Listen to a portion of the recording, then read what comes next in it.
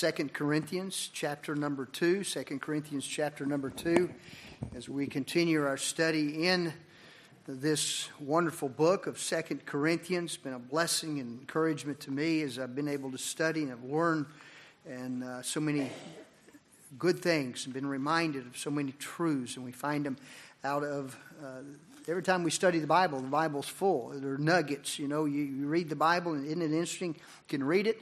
You read the verse over and over again for many years, and all of a sudden you read it afresh for the first time or again, and it's just there. It just pops off the page at you. And it's a living book, and that's what happens every time we get into the Word of God. 2 Corinthians chapter 2. Tonight we'll look at verses 5 through 11 as we continue our look into this book together.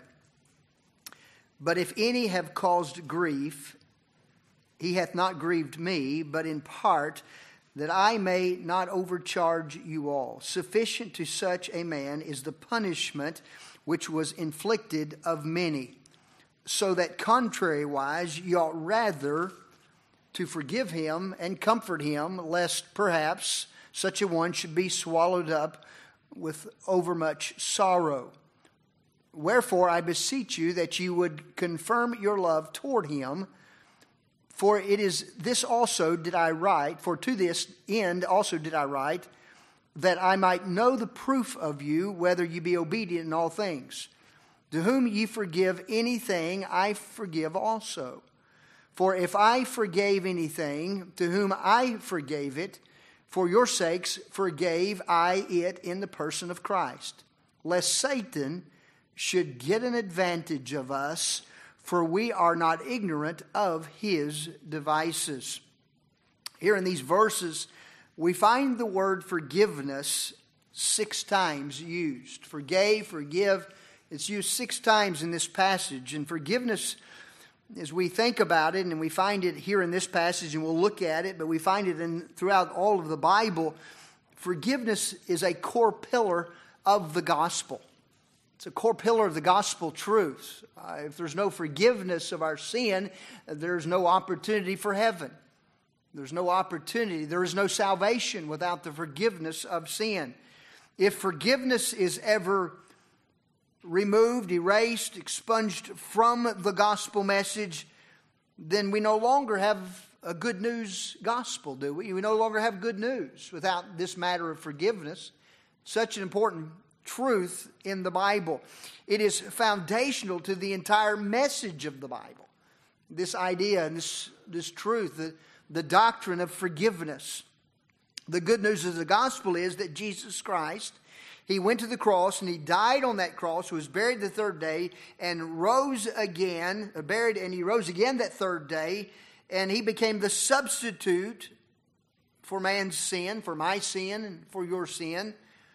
And our sin was placed upon him. He suffered the pain for our sin, so that he might also take the guilt and take that penalty so that we might have a pardon. That's forgiveness. The pardon of sin. The pardon from our sin. Forgiveness is a marvelous thing. Isn't it good to be forgiven? It's good to be forgiven of someone else when we've wronged them. It's like a freeing. It's like a setting free. Boy, it's good to be forgiven by God, to know that we are right with him. It's such an important thing. Webster describes forgiveness as the act of forgiving, as the pardon of an offender by which he is considered and treated as not guilty. You're pardoning an offender where he is considered and treated as not guilty. That's what God certainly does for us. It was a story I read, and I think it fits here. In the midst of all the atrocities and the injustices that were committed during the Nazi war, the war and World War II with the Nazis, particularly in the concentration camps of World War II, if anything could come out of those things, anything imaginable would come good out of that, it would seem to me like it'd be a miracle. But Certainly one thing that I read that I think it was interesting with regards to the matter of forgiveness. Something did come out, and it was forgiveness. At the Ravensbrück concentration camp, I read that there was a note found and a scrap of paper on one of the prisoners, one of the inmates in that prison camp. And the scrap of paper said this: "O Lord, remember not only the men and women of good will, but also those of ill will. But do not remember all the suffering they have inflicted upon us. Instead, remember the fruits we have borne because of this suffering.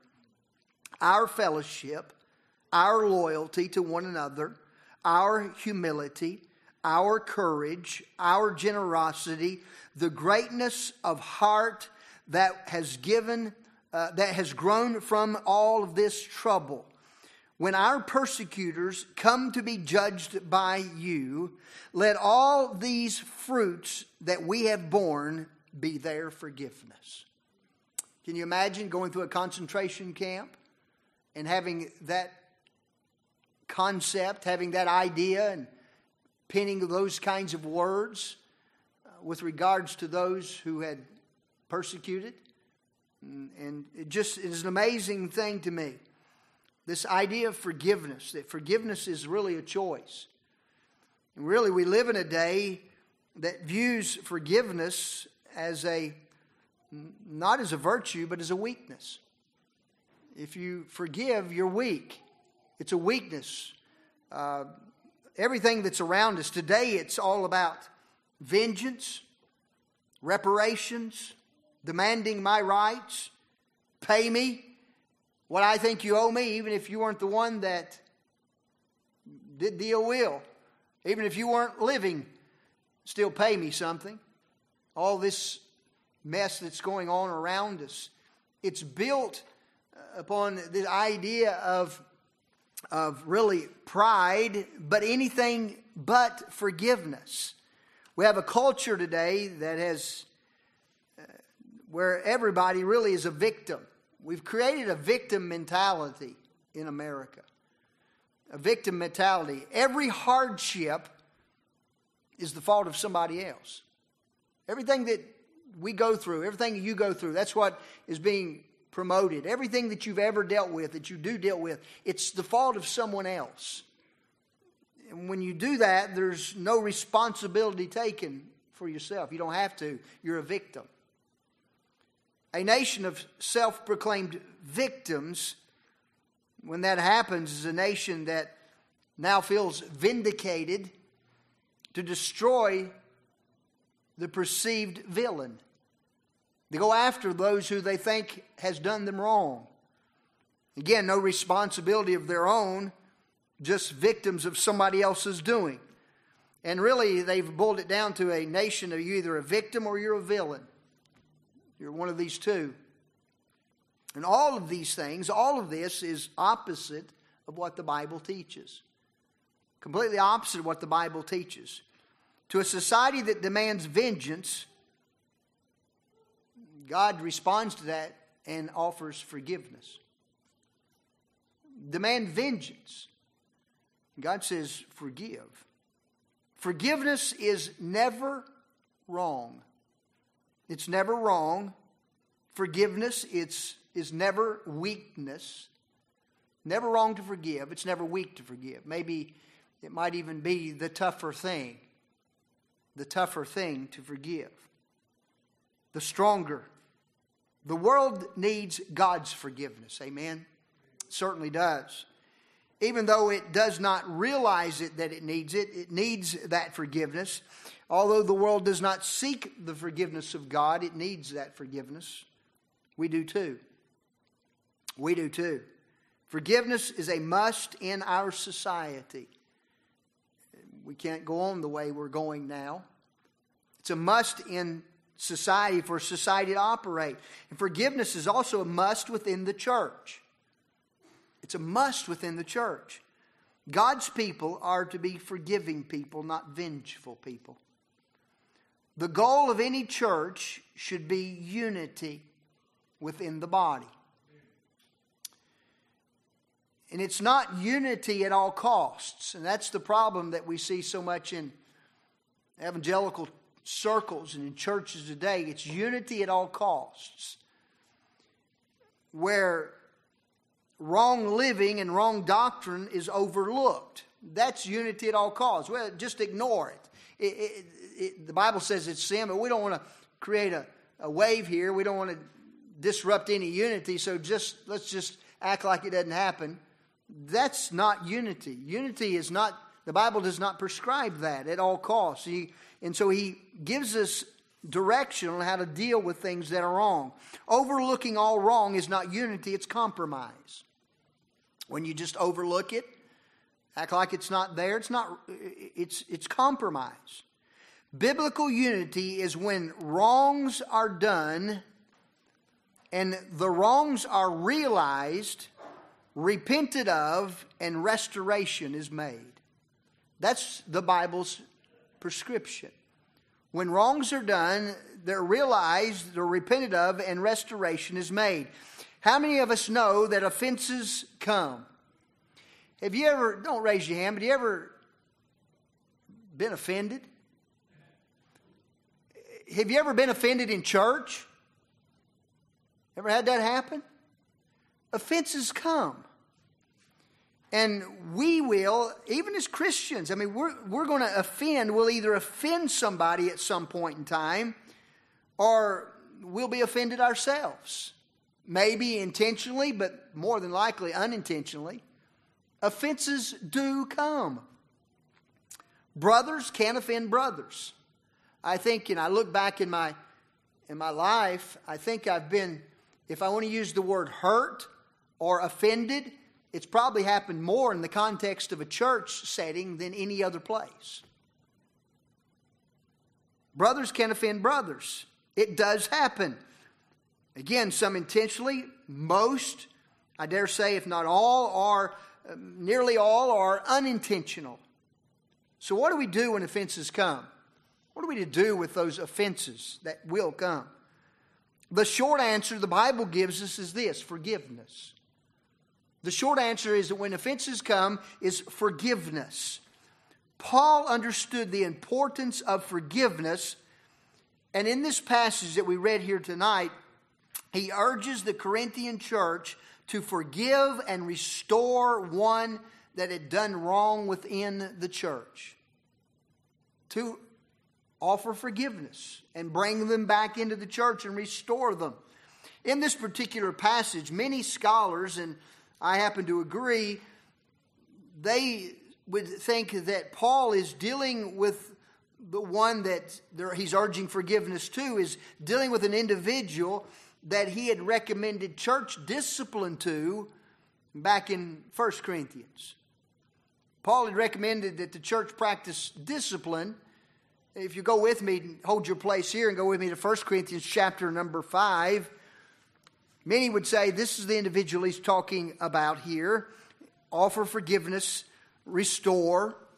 There was a man, a member of the church, who was living in open, unconfessed immorality. 1 Corinthians chapter 5, verse number 1 and 2. It is reported commonly that there is fornication among you, and such fornication is not so much as named among the Gentiles, that one should have his father's wife. And ye are puffed up, and have not rather mourned, that he hath done this deed might be taken away from among you. Here in this passage, Paul rebukes not only the man for the immorality, but he rebukes the church for not dealing with it. Look down, skip down to verses 9 through 13 of chapter 5. I wrote unto you in an epistle, not to company with fornicators, yet not altogether with the fornicators of this world, or with the covetous, or extortioners, or with idolaters. For then must ye needs go out of the world. But now I have written unto you not to keep company, if any man that is, called a brother, be a fornicator, or covetous, or an idolater, or a railer, or a drunkard, or an extortioner. With such an one, No, not to eat. For what have I to do to judge them also that are without, those without the church? Do not ye judge them that are within, those that are within the church? But them that are without, God judgeth. Therefore, put away from among you that wicked person. This individual who called himself or was called a brother, he was living in immorality, and Paul's saying you need to deal with it. You can't let this go on. You have to deal with it. Church discipline is something that's found in the Bible. Church discipline is a Bible practice. It's a Bible practice. But not many churches want to follow it. And I say that many, and it ought to be a last resort. Let me say that. But not many want to follow it. Many are scared of this thing called church discipline. It ought always to be, again, the last resort. And I think it's primarily gives some instances, reasons for this here. But I think that it ought to be dealt with particularly with regards of immorality in the church. It ought to be dealt with particularly with doctrinal issues within the church. And Matthew 18 that we read last week gives us a prescription of how to deal with that. Go to and talk to and try to reason with. The goal of the church, the goal of discipline is the one that's sin. They might recognize their sin. They might repent of their sin, and restoration be the end result of that.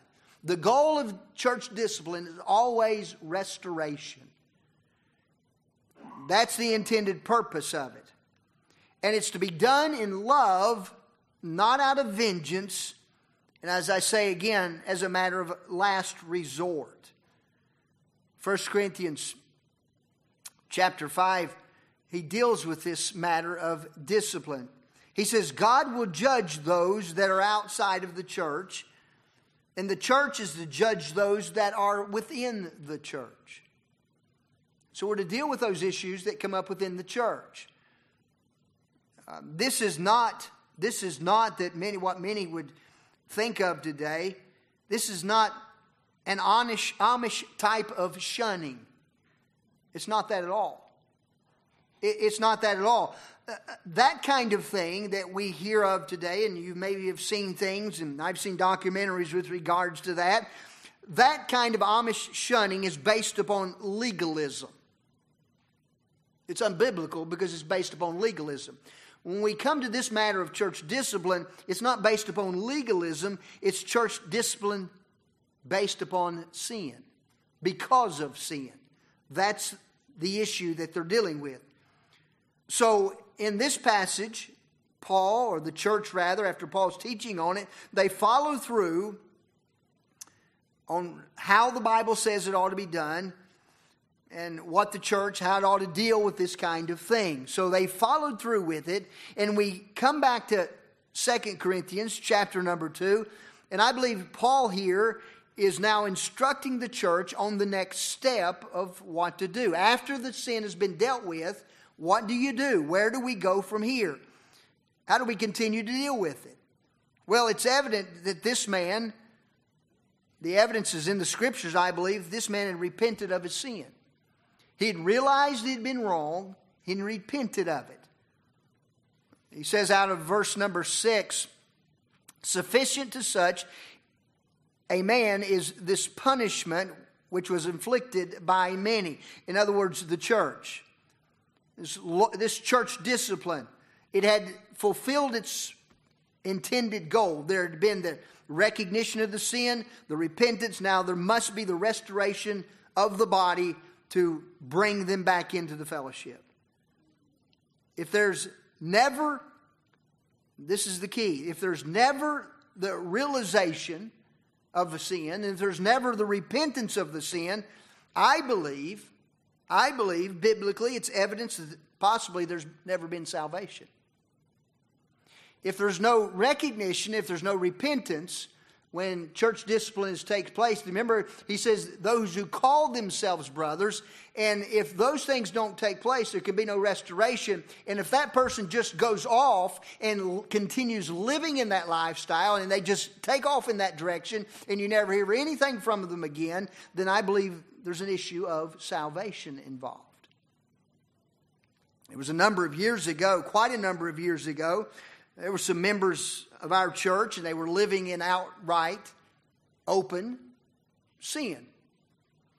And when it was brought to their attention, and when it was brought up with them with regards to this, that it ought not be, didn't even get close to fulfilling all Matthew 18, but it was just brought up that it ought not be, these individuals left the church and continued living in sin.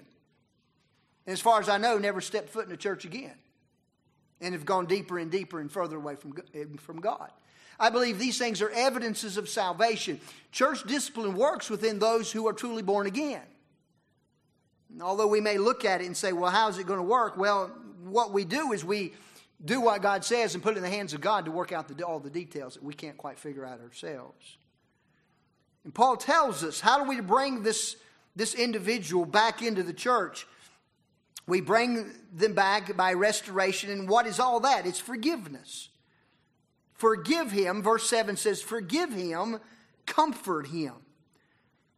There's several things with regards to forgiveness, and I want to give them to them tonight, and I believe that maybe are helpful. I think we find out of these verses with regards to forgiveness. As we think about forgiveness, what exactly is it, and what does it do for us? First of all, forgiveness keeps us humble. Forgiveness keeps us humble. One of the biggest reasons for unforgiveness is pride. When we are not willing to forgive, we are the one that falls into the sin. It's pride upon our part that we withhold forgiveness. Pride can make us bitter, resentful, vengeful, unforgiving. So it keeps us humble. It keeps us from stepping over to sin, from being able for God to bless us. It literally keeps us in a position where we're willing to offer readily and immediately that matter of forgiveness. So it keeps us humble. Number 2, forgiveness extends mercy. Verses 6 and 7, sufficient to such a man is his punishment, which was inflicted of many, so that contrariwise you ought rather to, what does he say? To forgive him and to comfort him. Forgiveness extends mercy. How many of us do not need mercy? How many of us are to the point where we don't need mercy? We don't need mercy from God. It extends mercy. We are thrilled. We are blessed when mercy is extended to us. And therefore, we are to extend mercy to others. Listen to Matthew 18, verses 23 through 25. Matthew 18. Therefore is the kingdom of heaven likened to a certain king, which would take account of his servants. And when he had begun to reckon, one was brought unto him, which owed him 10,000 talents. But forasmuch as he had not to pay, his Lord commanded him to be sold, and his wife and his children and all that he had, and payment to be made. The servant therefore fell down and worshipped him, saying, Lord, have patience with me, and I'll pay thee all. And the Lord of his servant was moved with compassion, loosed him, and forgave him the debt. But the same servant went out and found one of his fellow servants, which owed him 100 pence, just a fraction of what he had owed. And he laid hands on him, and he took him by the throat, saying, Pay me that thou owest. And this servant fell down at his feet and besought him, saying, Have patience with me, and I will pay thee all. And he would not, but went and cast him into prison till he should pay the debt. So when his fellow servants saw what was done, they were very sorry, and came and told unto their Lord all that was done. And his Lord, after that he had called him, said unto him, O thou wicked servant, I forgave thee all that debt because thou desirest me. Shouldst not thou also have the same compassion on thy fellow servant, even as I have pity on thee? His Lord was wroth, and delivered him to the tormentors, till he should pay all that was due unto him. So likewise shall my heavenly Father do also unto you, if ye from your hearts forgive not every one his brother their trespasses. The issue here is forgiveness. It's extending mercy. How many of us are so dependent upon the mercy of God, but we often don't extend it to somebody else? Forgiveness. It helps keeps us humble, keeps our pride in check. Extends mercy. Number 3, forgiveness produces joy. It produces joy. If we go back to our text and look at verse number 7, the latter part, lest perhaps forgive him and comfort him, and lest perhaps such a one should be swallowed up with over much sorrow. What's the opposite of sorrow? It'd be joy, would it not? Forgive him and comfort him so that he doesn't get swallowed up in sorrow. So what's the opposite? What's going to happen when forgiveness and comfort is brought? Joy. Forgiveness produces joy. David in Psalm 51 said, restore unto me the joy of my salvation. Forgiveness produces joy. When the dark clouds of sin clears out, the sunshine comes through. That's the joy that forgiveness provides. Unforgiveness robs joy from both parties. Unforgiveness robs me for not giving it of joy, and it robs the one that we should give it to of the joy as well. There's that conflict that's there. Forgiveness produces joy. It robs us when we don't give it. John 15:11. That my joy might remain in you, and that your joy might be made full, or might be full. So forgiveness produces joy. Number 4, forgiveness affirms love. Forgiveness affirms love. Back in our text, wherefore I beseech you that you would confirm your love toward him. When we forgive, we affirm love. Sometimes we would think that the church discipline aspect of things is done out of anger, out of meanness. It's never to be done that way. It's always to be done in love. But when we forgive, we tell somebody we love them. Boy, hadn't God done that for us? What great love that he's shown towards us. The word love here is agape. It's unconditional love. John 13:34, a new commandment I give unto you, that you love one another as I have loved you. Think of the love of Christ for us while we were enemies. The enmity of God. While we were enemies against God. And God forgave us even so of our sin. James 2:8. The royal law, according to the Scriptures, is this. Thou shalt love thy neighbor as thyself. When you do this, you do well. James says it's the royal law of mankind, of us, between humanity. When we love our neighbors as ourselves, when we forgive, we extend that forgiveness. It affirms our love one for another. And the Bible says you do well when you do it. So it's such an important part. Number 5, forgiveness proves obedience. Verse number 9. Forgiveness proves obedience. For to this end also did I write, that I might know the proof of you, whether ye be obedient in all things. Forgiveness proves our obedience to God. There was the obedience that was called for back in 1 Corinthians with regards to the church discipline. Now he comes back to this side and he says there must be the obedience that's also a proof of your love, the obedience of restoring, continuing the relationship, the restoration. It's the 70 times 7 principle of forgiveness. The 70 times 7 principle of forgiveness. It proves obedience.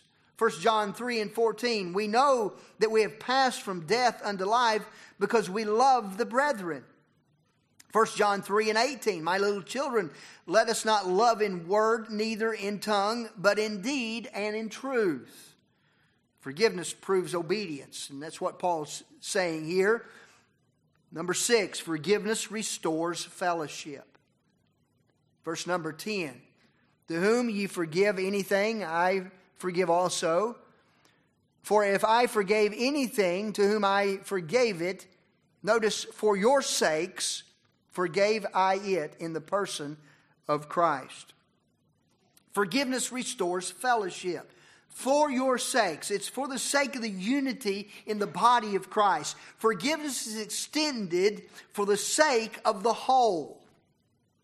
You know, when we have unforgiveness in our church, in our lives, it affects the whole. It affects the whole body. You and I may not know about it with regards to someone else's situation, but it comes in, it dampers the worship. We'll see in just a minute. It allows the devil to have free reign in areas that he ought not have. It's for the whole. It's extended so that the whole fellowship might be together and we might have fellowship one with another. Not someone on this side that won't speak to someone on this side. It restores fellowship. Number 7, forgiveness restricts Satan. Verse number 11. Lest Satan should get an advantage of us, for we're not ignorant of his devices. Forgiveness restricts Satan. Just mentioned that. Unless he get an advantage of us. The lack of forgiveness gives the devil the opportunity to have a foothold in our lives. But when we do forgive, it closes the door upon him. He is not able to get that advantage. We don't fall prey to his lies and to his deceit. The unforgiving spirit plays right into the hands of the devil, his tricks and his lies and all of those things. The unforgiving spirit plays right into the hand of those things. Satan's goal for the church is anything but forgiveness. Anything but restoration. And lastly, I just want to make mention, forgiveness makes us more like Christ and allows us to be used by him. It's when we forgive that we are the most like Christ, and then we're able to be used by him. We harbor that and we don't extend that. We do not extend the mercy. It keeps us humble. It shows that mercy. It produces joy. It affirms love. It produces or proves obedience. It restores fellowship and restricts Satan and makes us more like Jesus, because that's what Jesus does. He forgives. And I think Paul is coming to this passage of Scripture, and he's reminding this church, this local church at Corinth. Now there's been that recognition of sin. There's been that repentance of sin. Now make sure there's the restoration. So in our lives, the same is true, not just in a church body, and it is true there, but in our individual lives, forgiveness is such an important factor. And if we don't extend it, if we don't give it, then it does affect everything else and gives the devil that foothold. Let's not allow that to happen. Let's bow our hearts in prayer.